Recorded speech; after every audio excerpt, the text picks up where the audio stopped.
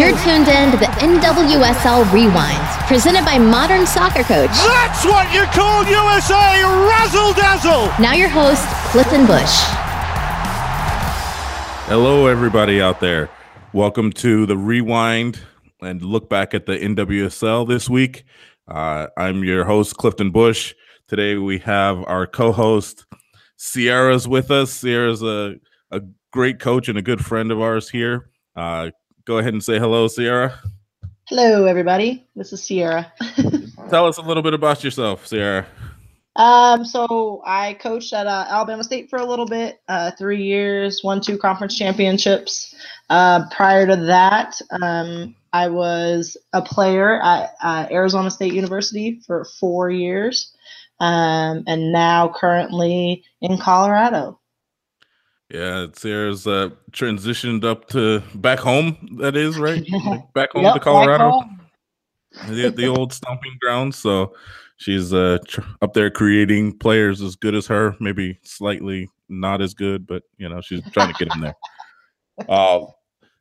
So we're going to just get back to looking at this past week of games. We'll have a pretty deep conversation about Chicago and Houston, but let's start off with North Carolina and the Thorns. So a rematch of last year's final, as everybody has certainly been talking about. And in this one, North Carolina was able to get the edge. Thoughts on kind of what North Carolina was able to do to be successful in the match? Yeah, I mean, I thought they actually looked like a very put together team. I thought their chemistry was there. I felt like they kind of just left off where they were last year.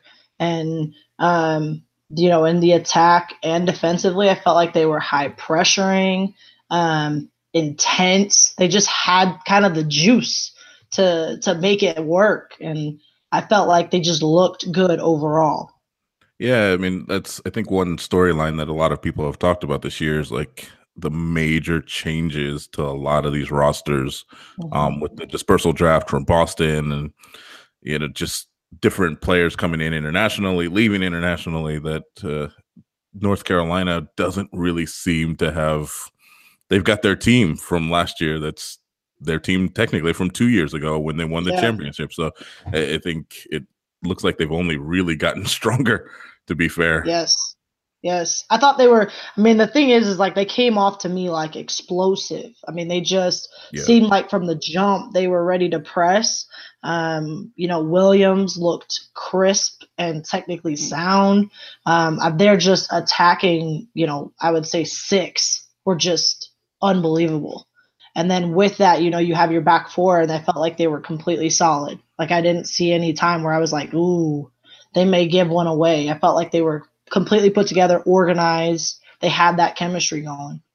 Yeah, and I thought originally Ursig was supposed to be injured and not playing in the game, and to go 90 minutes. I think it was a little bit of a fake out by Coach Riley there with a very experienced defender. I mean, I think one kind of spark for me in North Carolina was the return of Darian Jenkins. So she hasn't played since UCLA, didn't play at all last year. And for a player who has technically that's her first rookie game, she did not look like a rookie, even in the few minutes that she got. So I thought, man, like that's a team that is, if you pick up Darian Jenkins, that probably makes up for losing Ashley Hatch. Yep. And so, I mean, this team is right on. I mean, the connections between Zabroni and Dabina was like on fire. They were so good, and I feel like they're creative, but like I said, I think that chemistry, like they just seemed connected. Like as a group, they seemed connected. Dunn was good.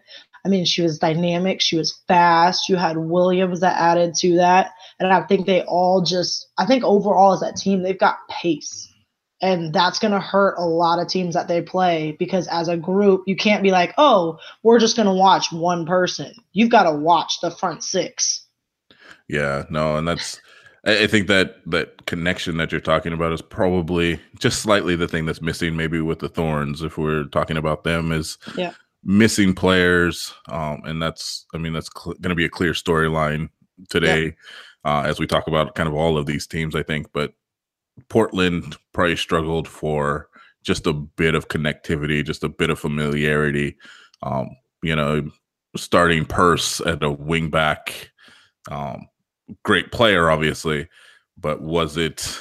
The attack seemed to go through her. I mean, she had the most touches of any player on the Portland Thorns. So for but she's only been there for how many weeks? Yeah. So is it all there for Purse to be able to connect with Sinclair or Bure or Haran? And those are key matchups or connections that she'd have to make. And so I thought it was maybe just a little bit disjointed, which hurt them to kind of get into the final third with a bit of more time to be able to finish their chances that they were creating. Mm-hmm. Well, and I think the first 10 minutes, it seemed disorganized. It just seemed they kind of didn't know, they didn't have the connection that North Carolina had. So it seemed like everybody was kind of on their own page and they were trying to do their own thing. And so it slowed their game down. And I think as they got into the game, about 20 minutes in, then they started to kind of find their rhythm. But I think by then North Carolina had already jump-started it and was in the flow of the game. And so I think if they can get back some of their starters that they were missing, because I think they were missing 6. Good luck. Ask any coach in the country from whatever level to, the professionals. If you're missing 6 starters, you're looking for a new plan. Yeah. I will say I thought Klingenberg was very good, though. I thought they were able to find her, and she was in a position to be an outlet to release pressure. They did very well to switch to her and try and get her to her strengths, right? Using that right foot to put those in-swingers in from the left side and create opportunities. Klingenberg was very positive for me as far as being a bright spot in the build-up of the Thorns. Yeah. Well, and you had, I think, Haran they had her sit a little bit deeper because I think they were trying to kind of soften the blow of who they were missing. And so having her sit deeper kind of gave Sinclair the freedom to run around and be able to be her, which I think helps. And I think if you add the addition of the people they were missing, they're going to be a good team. They're going to be a dangerous team. Oh, yeah, absolutely. I think we'll see as the season goes on. It looks now that Haran might stay kind of in that 6th role. Yeah. But Sink has an uncanny ability that she just helps all over the field. It's kind of the last point I'll make about the Thorns was she just defending in and around the 18-yard box all the way to pressuring. They were pressing in the 70th minute. It was that's for a player that's been around as long as Sink has. I think that was amazing to see. That's a lesson to learn for a lot of players out there. I would say for sure. Yeah, she's you're an attacking midfielder, but that doesn't mean anything when your team needs you. So I thought Sinclair was amazing, even on the defensive end. Yeah, for sure. Seattle, Washington. So very, very new look Washington team. Lots of new players there. A few new faces in Seattle. Talk us through kind of what you saw out of Seattle that day, or out of Washington that day. I thought Washington, I think they looked a little disjointed. I felt like they kind of were trying to go through, Mallory Pugh is the star on the team, and I think she's going to be dangerous, but I think she needs help. And I think right now it's kind of that awkward. I think, they lacked that chemistry. I don't think you could tell that they kind of haven't all been together. And you can't, in my opinion, I don't think you can count on one player to do it all season long. It's a long season. And so to expect one player to just, all right, she's going to go score our goals. I think they've got to kind of find who their, second, third people are going to be to help support her in that and then go forward from there. Well, I guess you could say it goes without saying, but, what is Pugh is still 19, 20, so. Yeah, she's 20 now. Yeah, so 20-year-old, couple years year and a half now in the league. So it's, how much can you put around her? It's a very young team. I mean, even Sullivan is young, Hatch is young, but she's the rookie of the year from last year at North Carolina. So I think there's enough attacking prowess in this team. I mean, if you go down the list, this team has the ability to probably be a pretty good dark horse this year. I'd say after this match, if you were looking for one, Seattle or Washington, Seattle seemed just with the advent of Rapinoe and you just can't discount Rapinoe now. Like there's no way to do that. And I think with Sam Kerr out on international duty for so much of the early season, Rapinoe may, she may start to creep up the goal chart in a way that Sam Kerr can't quite catch up to. So we'll see how that goes. I mean, Rapinoe, obviously, that set piece goal was one for the books. Not much room for a goalkeeper to make a save there. No. I mean, but that's, even that team is still Allie Long coming from the Thorns makes that team so much stronger in the midfield in a way that it is only strength that, that coach could just use. So we'll see how Seattle kind of meshes together. New coach, new players, but they seem to be most poised to probably push into the playoffs of any non-playoff team from last year. Right.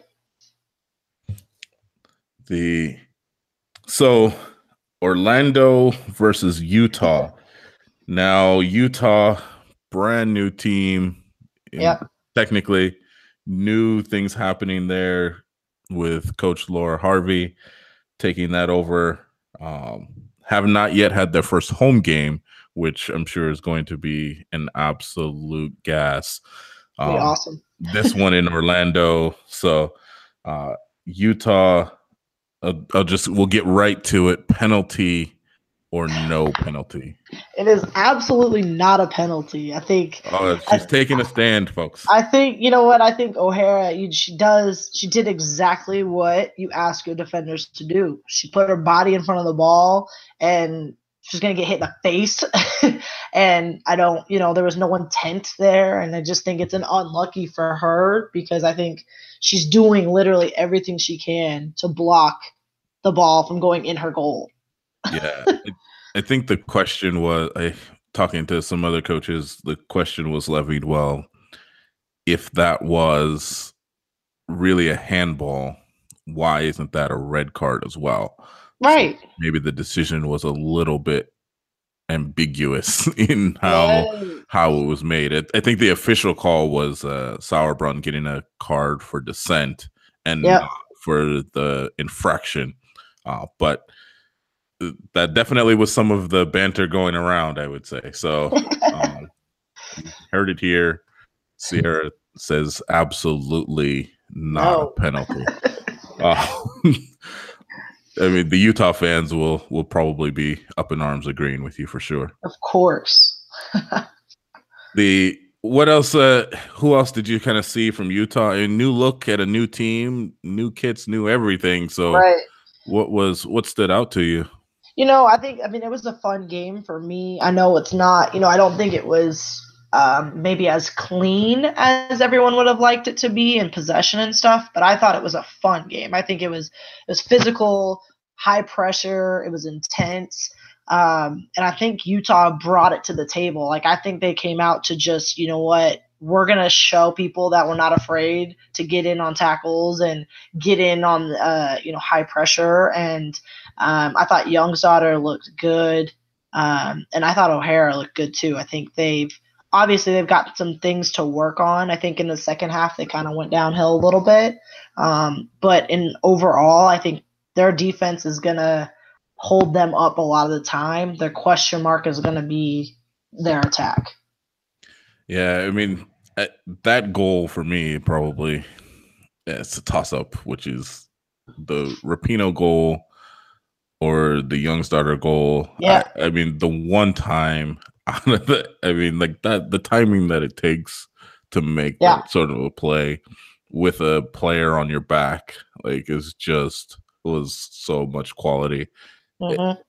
If that's the attack, people have questioned whether or not they would score enough goals. I mean, Right. but if Youngstarter is getting into spaces like that and creating goals, I mean, I don't see why they would have a problem. Exactly. I mean, it seems to me like you could carry that, and they're only going to get better, more used to what Coach Harvey is saying. I mean, she's obviously clearly, with the success she had in Seattle, is going to coach this team to a very, very cohesive place. Yeah. And so, I mean, I'm excited for them. They look good. I'm excited to see where they go. Yeah, even Ratcliffe's ability just to kind of get around the field was really positive. Like, she was a really bright energy spot. If it didn't result necessarily in goals, I think as coaches, you understand, like, sometimes that work rate is what's making things open up for everybody else. Yeah, for sure. But on the other side of the pitch, I mean, that's one heck of a front three. I mean, you see those. Is there a better front three? Go ahead, I'll wait. Like, I don't know. When you have world players of the year, they're dynamic. Very, very. I mean, with Marta being able to play through and in behind Alex Morgan, obviously LaRue coming back, her pace is going to be, a difference maker. And we talked about pace for North Carolina earlier. I think given Orlando, I mean, they have the ability to get out in front of you and go by you as well. Yeah. So, I mean, for the Marta does what she does. She's putting penalties away. It was under all of that cloud of controversy, she just still put the ball down and put it into the net, which is just the world-class thing to do, right? So, I mean, as far as scoring the goals, that was great. But, I mean, they held everything except for kind of maybe the early nerves. Their defense and their shape held so well. I thought they were very compact back to front. So even in the transition, Krieger to Morgan, it was tight. It was very well organized, which is not something that you'd necessarily see in the first match, but we did.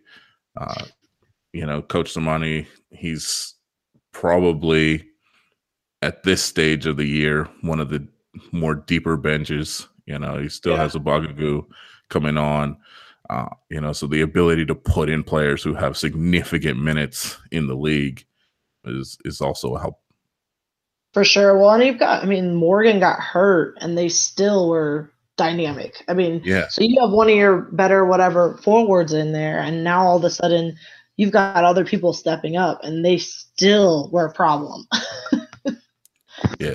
Which is that depth is going to be, we talk about all this movement and players and injuries, and depth is obviously going to be a major, major factor in trying to make a push, with 23 matches left in the season, trying to make a push for the playoffs. So, I mean, it seems like a long season to go, but, there's all these points really matter. I mean, in those 2 points, that really is a pretty big deal. So that penalty wasn't a light decision. I don't think. Right. Oh, well, that's not a difference maker. I mean, it's early difference maker. People are trying to get points now, even without their rosters. And that's going to be one of the biggest things is, can you get points when you don't have your stars? Exactly.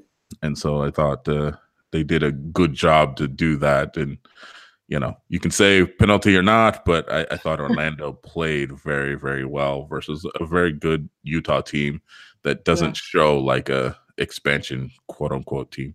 Yeah, for sure. All right. So those were all the games from Saturday. And so we got a little bit of a rest overnight, watched all those back to back to back. Was sitting in front of the TV for a long, long time on Saturday. But then we got into Sunday with Chicago at Houston. the third time this match has been played as an opener in Houston. The other two times, Chicago did not fare quite as well, losing by 2 goals in both of those matches. And you will all be excited to hear our guest interview for this week is actually Craig Harrington, assistant coach with the Chicago Red Stars. And one thing he mentioned that he wanted to see, obviously, in this game was a different result. I was just kind of, you'll hear him kind of talk about it a little bit later, was all he wanted was a different result from years past. And so, I mean, with the 1-1, obviously it was a good result for them. I mean, for Chicago, did you feel like their attack was potent enough for you moving forward? You know what? I thought, to be honest with you, the first 75-ish minutes, I felt like it was too slow. Like, they had decent possession, but it was just too slow of possession. And then when they were down a goal, all of a sudden it was more direct and their possession was faster. And I think that's going to fit them more in the end than it did, because the beginning it was just that's not going to work for them. So it was too slow. It was too, okay, we're going to move it here, we're going to move it here, and it was never threatening. And then all of a sudden they went down a goal and it was like, okay, we've got to bring it. And I think that, obviously they scored a goal with 2 minutes left in the, extra time. Yeah. And that's just high pressure, direct. And I don't think they went, they weren't direct in the sense of just kicking balls. I mean, they were ping, ping, ping, in behind, ping, ping, ping, in behind. And so I think that's got to be the way they start versus the way they finish, because I think they're going to get themselves in trouble if they don't start that way. Yeah, that possession aspect of it was pretty clean for a good portion of the early match. I think it's going to be a difficult one to do with Houston having such a block that they were kind of keeping. I mean, Houston was pressuring a bit here and there, but it was, more individual man pressure and less collective team pressure, it felt like. So, is the slow possession going to move a block like that as easily as maybe a single ball might, or a simple up back through, or some kind of combination, maybe get an overload with Camo or Gilliland getting around, the flank somehow. So, I mean, I thought it was a good way to play. So, I mean, that's going to be the thing, is it looks good. I mean, but what teams is it going to work against? And so we'll have to see. Maybe Houston as opposition isn't the team that's going to play to very well, but a team maybe like North Carolina that's going to press you and has so much pace, it might open up lanes and seams in that you wouldn't normally get when you're able to actually kind of keep the ball that much. I mean, they kept the ball. They probably played kind of the nicest, quote unquote, soccer, the most soccer of the weekend, I thought. Yeah, for sure. I agree. Houston, I mean, from their attack, it seemed like they were, like I said, they were in a bit of a block and kind of content to press their way into an attack. What could they win to kind of create an attack? Yeah, fairly direct. I mean, Van Wyck, Brooks, a few of those balls were pretty, send them forward and see what you could land onto, which, against a team like Chicago, again, probably isn't that bad of an idea. It's a team that likes to get into the final third and get players close to the goal. So, I mean, if you can get over the block quickly, then why, certainly no faulting here. I thought that the game plan worked for the team that they were playing. Now, for sure. Is there enough patterns of play to sustain them throughout the next course of the season? I don't know. And it's they probably have the least bit of depth of any team without right now. They just didn't have the injuries. Obviously, Chicago's dealing with a ton of injuries to players, and 2 players out to the Australian national team for qualification. And Houston just didn't really suffer from the amount of loss that that Chicago did. So I thought it was, what are they going to have? Are they going to be able to do that week in and week out? Is going to be a question of, can they sit in that block and find ways to counterattack? Right. Well, and I think if you have Ertz, Ertz is going to come back, and I think she's more of a leader on that team, so I think that'll help them. And I think you've got, Savannah Jordan, I thought played really well. And I think Daly played decent, and I think Nichelle Prince, which I'm biased because I coached her for a little bit, but but I thought she came in and, she may not be able to last 90 minutes, but I thought she came in off the bench and really turned. I mean, she brings a different style, and she came in and was pacey and is no problem getting in behind, has no problem going at you. So I think they're good there. I do think it's going to be interesting to see, though, like you're saying, I mean, they're not going to be able to play that way against everybody. And so it's going to be interesting to see kind of where they sit. I felt like when they were defending, it seemed very similar to like a line of confrontation. I felt like they were sitting, and then as soon as they found a good path, it was like, boom, press. Yeah. And so I don't know how long they're going to be able to do it, but I thought they did well, like you said, for who they were playing. I think they picked the right game plan. I think they turned their brains off for the last 5 minutes, which caught up with them. But that frenetic pace, that last bit, which some of that has got to be just a playoff team. That's been consistently in the playoffs over the last few years, that knows how to grind out wins and get results and get ties and create points, taking on a team that has admittedly, of their own admission, struggled to find their way over the past couple of years. So I think that's just the experience of being a winner, which, people want to know if you compare it to basketball or whatever, those clutch players are doing it because they always do it. And so to get that goal in the final stoppage time was something that I just think it was probably always coming, just because of who Chicago is. It felt like defensively, I mean, and I'm gonna be biased here as well, being a previous Portland resident. I thought Mana Shim was a great resurgence back in the league, doing what Mana does. And I think at Portland, in a sky full of stars, Mana was clearly, she was a fan favorite there, like you wouldn't believe. But did she necessarily get her due as a proper professional week in and week out? In Portland, maybe not. And I think this is an opportunity in Houston for her to really showcase what she can do.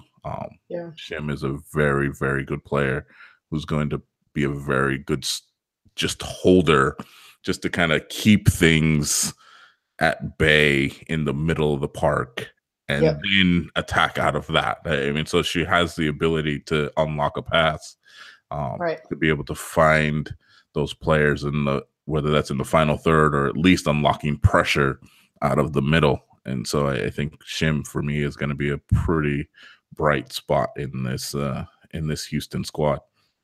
Yeah, for sure. Well, and I think they did. I mean, overall, I thought they looked good, but I think both teams, it was interesting because you had on the attack, Houston, I thought they had so many set pieces, and it was like they could not buy a goal. And then you go to Chicago, and they were really dangerous on their set pieces. I mean, they may not have scored, but there was that threat of, you could see a different energy with it. And, I mean, I don't even remember how many corner kicks Houston had. And it was like, you look at that, and you're like, how? You never felt it was dangerous. Yeah, I mean, that's the same could be said, because there was maybe 14 or 15 corner kicks for North Carolina in that game as well. Yeah. I mean, the set plays it's an interesting kind of quandary, because I don't think there wasn't a lot of capitalization other than Megan Rapinoe, really. I guess you could say, from set plays off the weekend. And so, I mean, that's gonna be something that I'm sure, it looks like 6 corner kicks Yeah. for Houston over the match. So, Yep. Yeah, that's gonna be one way for them, especially if they're going so direct. If they can go so direct and create those corners, hopefully they'll be able to capitalize on a few more, Right. In order to create more scoring opportunities. Because they're going to be a hard team if they go up 1-0. You could see they were able to hold Chicago off for a very long time, and so it was unfortunate that they only had one more minute to go or so. So I don't think most teams are going to be able to break that down if they get a goal on you. So if they start scoring off of set plays, Houston's going to they're going to take points off of people that you're not going to expect, I think. Exactly. So, yeah, I mean, overall, your impressions on week 1, match day 1 of the NWSL 6th season. You know what? I thought it was a good start for as many people as were missing from each team. I think it was a good start. I think there was a lot of good soccer, which I think was kind of a surprise. When you're missing that many players, you've got a bunch of talent in the league, but when you're missing like the top stars, you kind of expect the soccer to fall off a little bit. And I think everybody did a decent job of really keeping it intense and moving the ball. I mean, it was fun to watch. They were intense. They were physical. I think everyone, they were like, well, Portland and North Carolina, it's a rivalry game. And then Utah and Orlando were playing, and everyone was like, where is this coming from? So I think there was a good energy for everybody coming back and a good environment for that to be back. I think everyone was excited. Yeah, I think over the course of 6 years, the league has done a really good job of setting up, or the teams, maybe it's the teams, I don't know, but the preseasons seem to be much more helpful. Like, one, they seem a little bit longer, so it gives you a bit better opportunity to actually like get a bit of rhythm. It may not be much, but you're getting a bit of rhythm. Now you're starting to see, this is the second year for the Thorns Invitational, where NWSL teams are playing NWSL teams in preseason, as opposed to maybe beating up on a local college team. Although a couple of college teams did sneak a result or two over this particular preseason. So I don't want to, say too much, but that those teams playing each other, I think, helps to make sure that the league is a little bit more sharp when it does start. Those are adding the U23s, which is obviously that's a competitive group of players. Considering there was a couple of NWSL players on the roster, frankly, that played. So I think that keeps what you're talking about. It keeps it, fresh. It keeps them from being not just like, hey, I need a bit of a 45-minute run, versus 6-0 win over insert XYZ University. So those are that. I think that helps to kind of keep it going. I mean, I was genuinely excited to be back watching matches. I thought for me it was a very good lineup. It's with the 9 teams, with Boston folding 9 teams, and so we didn't get to see Sky Blue, so we haven't talked about Sky Blue at all, and we won't until next week. So we'll see how that goes. But for me, that's a little bit odd. I like the balance of not having a team on a bye week, just being able to kind of see and compare everybody apples to apples. But as the season goes on, everybody gets played 3 times. So, at the end of the day, I think it's the balance will show itself through. It's just a little bit odd because Sky Blue has a match and they haven't played. So it makes things a little bit uneven. So we'll see how the bodies hold up for people as we go through, Yeah, for sure. It'll be interesting. I think you also have, you got to keep in mind, you also have, I think in this year, especially, you have rising stars. Yeah. I think you've got a lot of players that, I mean, you can really not necessarily that, and 5 years ago that there weren't good players, but I think now people are able to, and not just coaches, and are able to sit down and go, man, I love the way so and so plays. Williams did so well, Dunn, Sinclair. There's so many names that you can throw out now that it's like, I think it makes it even more fun to watch and more fun to look forward to the games, because you're seeing these super competitive and talented players playing. Yeah. And that's the more they, you're hoping, knock on wood, for losing Boston hurts that, right? Because it's one less team for sure to showcase and highlight that many players. So you're hoping for, pretty significant expansion next year, like has been rumored and batted around for some time now. Yeah, Sierra's got her fingers crossed. Fingers crossed. So, it's to get more of those players out. I mean, that's been a storyline over the past few years for sure. Is like some of those players would not have made it even to national team. Now, admittedly, I'm a league nut. Obviously, I love the national team, but I really enjoy watching the league. But there's players that would not have made it to the national team if it weren't for this particular, venue for them to play. And so I think you look at a player like Sofia Huerta. I mean, that's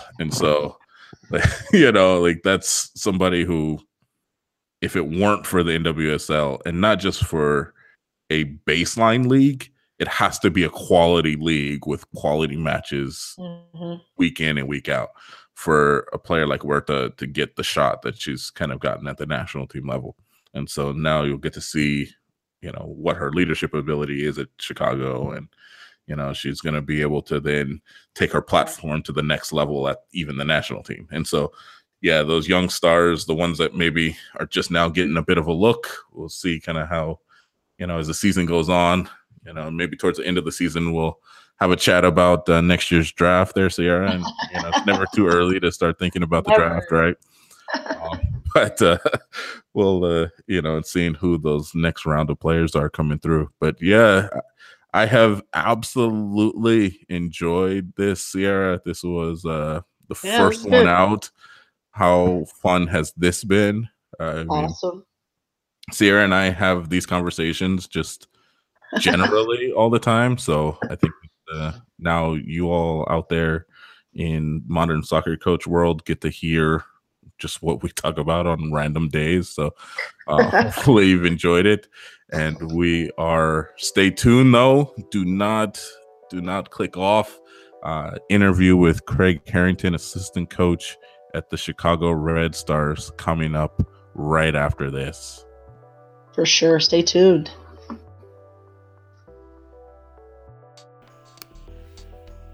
Welcome, everybody, to The Rewind, our first ever interview on our show.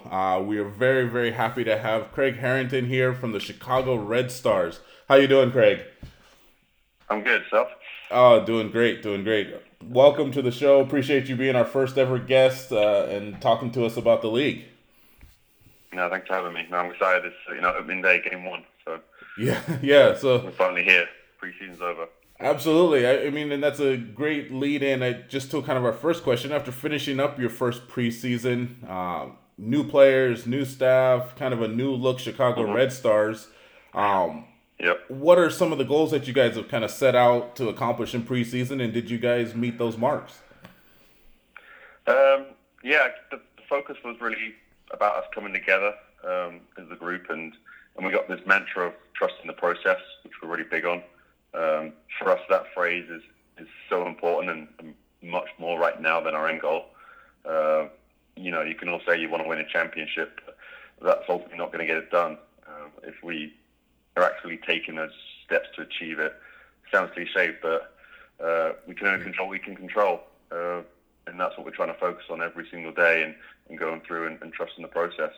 But the environment that we have is just terrific. The players that have been in the club in the past and are currently there, and the staff have done a tremendous job of cultivating the culture for new people like me coming in. So we have players and new coaches like myself and Gary that just want to get better, respect each other, on and off the field, and then trying to accomplish that common goal together. Yeah, I mean, and there's a lot of new pieces, some new, Rory has always kind of had a similar team. He's grown his team from, kind of start to finish to today. Or I guess finish probably is the wrong word, but from the beginning to now, he's grown it. But now you have two new coaches, arguably the best player in the world right now, in Sam Kerr, adding on a few pickups from the Boston team. What has been the challenges of kind of installing new systems, new team cohesion, that sort of a thing? They really haven't been challenges because the players are so good. Their mindset and their work ethic and professionalism is first class, and just as people, they're just tremendous people to be around every day. I would say more for us is about facilitating the actions, installing the belief with trust in the process, and with Rory leading that, and then having everyone else buy into it and follow and be a part of it. Really about probably just looking at us individually and collectively, making sure that we add value every day and working together towards that common goal. But so far, I'd say the players, have embraced the ideas and methods with open arms. They're way ahead of where we thought we would be at this point coming into the season with some of the ideas that we're trying to get through to them. And then, obviously, with being the new staff, we're just here to support them, and I think they know that, and the club supports them as well. But ultimately, with the kind of the new ideas and team cohesion, it's just coming and working hard every day, and the new additions we've had that you touched on there have just been awesome off the field as well as on the field and in the locker room. So that's been great for the team as well. It's wonderful. I mean, that those new additions, like you alluded to yourself, and Gary kind of being new to the staff as well. I mean, how has the evolution of the staff been? Seeing as though everybody sometimes has slightly different philosophies, slightly different thoughts on style of play and how to play the game, and you have to grow camaraderie and respect and all of those things. How has the staff evolution been? Yeah, sure. Well, first of all, we love bouncing ideas off, Gary well, but a lateral learning definitely something that I would say is taking place on a daily basis. Personally, I'm learning every day from the rest of the staff. Rory is a tremendous leader, and he set out very clearly to all our staff before the players even came in about our roles and responsibilities. And then really it's about us all helping and making sure that we get what we need to get done every single day. Make sure that we're adding value towards the players, towards the team. What I would say from my general experience of going through this pre-season is that with Rory at the helm, we as a staff do a really good job of living in the moment. Don't think anybody there takes it for granted. And with that, I think you see that enjoyment of coming and train every day. Like the amount of times that you come in early, but then someone else is there before you, or you're in super early, and then someone shows up 5 minutes, later to be there to make sure that things are getting done and prepared, so that when we get on the training field, we can maximise that time with the players. But I'm loving it. I've made 6 new friends so far, and just want to do well for them, and hopefully, the results will prove that as we go along the season. Yeah, I think one of the things for us, especially here at the podcast, the Modern Soccer Coach, is like that continued education for coaches, and I think sometimes people think when you make it to the professional level, you've arrived and you've kind of learned everything that you have to know, and that's what you're imparting to these high-level players. I mean, can you talk a bit about kind of how that learning is facilitated throughout your time there at Chicago and what you kind of brought to the table? Yeah, definitely. For me, it's making sure that you're open. You come in with open eyes and kind of leave your egos at the door, and then just try and pick up little bits from everybody. Like Gary's a super positive guy all the time. Rory's very clear and precise on his vision, knows what he wants. You've got the goalkeeper, coaching Jordy King that's there, and we're trying to integrate the goalkeepers into the process of what we want to do from back to front. And then even the medical staff looking at how periodization works and dealing with injuries and just making sure everyone's in sync and all the little details that goes into making sure that whatever that training session is from 45 minutes to an hour and a half runs smoothly and all the points and things that we want to do that day just add value to us, that we improve every single day. The big thing I think people overlook really is the relationships. You know, the time you need to take to spend with individual players on video work, collective units. Those things really matter, and then trying to get to know them as human beings and be yourself, but also, you know, open up yourself to them. So you kind of create that bond, because ultimately to us it's one family, and we support every single one of them. But we also know that we do need those individuals to perform at their best on a weekly and daily basis.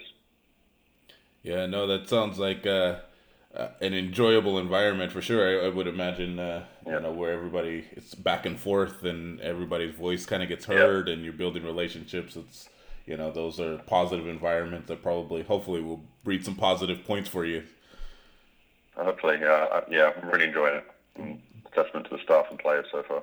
Yeah, I mean, how excited are you actually to like get going with the start of the season? So by the time this airs, today is the day before your first match, so we'll air on Tuesday. Yep. But how excited are you really to kind of get started?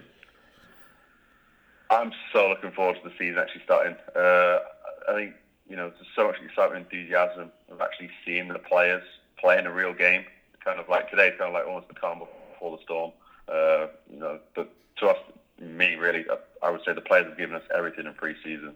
Their work, effort, and quality they've displayed on a daily basis will hopefully be kind of, you know, the results will be a consequence of that work. But we haven't put pressure on them with this and won't do. But yeah, I really just can't wait. I'm excited to see the game today. I'm really interested in the Washington Spirit game and see what happens there. And obviously, you've got the new team in Utah making their debut today away in Orlando, and then you've got a repeat of the final in Carolina. So there's lots for people to watch and throughout the day, and also the access that people have to the games, I think is awesome. But no, I can't wait to get to Houston and that whistle to go for kickoff. Yeah, and this will be your first game with Chicago, but the third time that Chicago has played in Houston for the opening match. Yep. What are you hoping fans see out of this Red Stars versus Houston match on Sunday? Well, definitely a different result than the last two times. Yeah. You know, that would be the first thing. But I honestly don't think they're going to see anything that they haven't seen before, because the culture is so strong within the locker room and within the club. I think they'll definitely see a group of people that hate to lose and want to give their all for each other. You know, it's just a Chicago team. The supporters will see a hard-working, never-say-die attitude. But I think coming in for me, especially tomorrow, I just want to see us be the team that for every second of that game looks like the side that wants to win more than the Dash do. And if we do that, I think we'll get the result we want to get. Well, there you go. By the time we have this up, we'll definitely be talking about whether or not that goal was accomplished, Craig. I appreciate you coming on. Yep. No, I appreciate your time. Thanks for having me. All the best. All the best. Good luck to you. This has been the NWSL Rewind. Have an opinion on the games? Let us hear it on Twitter using #NWSL Rewind. And check us out at modernsoccercoach.com.